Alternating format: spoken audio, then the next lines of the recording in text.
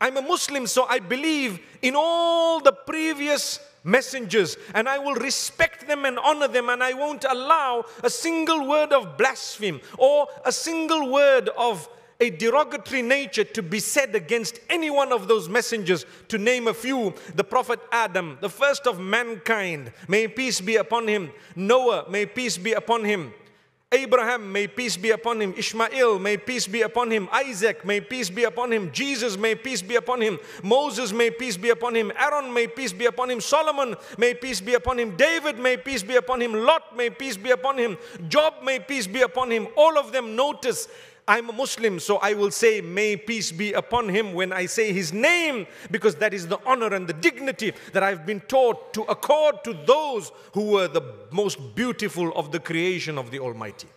I'm a Muslim, so I do not believe that those prophets had bad habits or they were low. I'm a Muslim, so I believe when the Almighty chose the prophets, He chose the best of all mankind to be the prophets.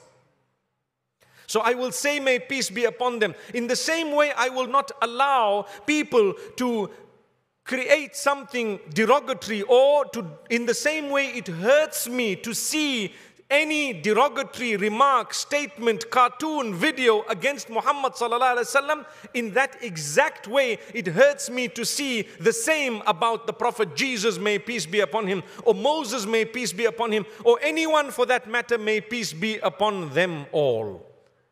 I'm a Muslim, so I believe in all these messengers of Allah subhanahu wa ta'ala.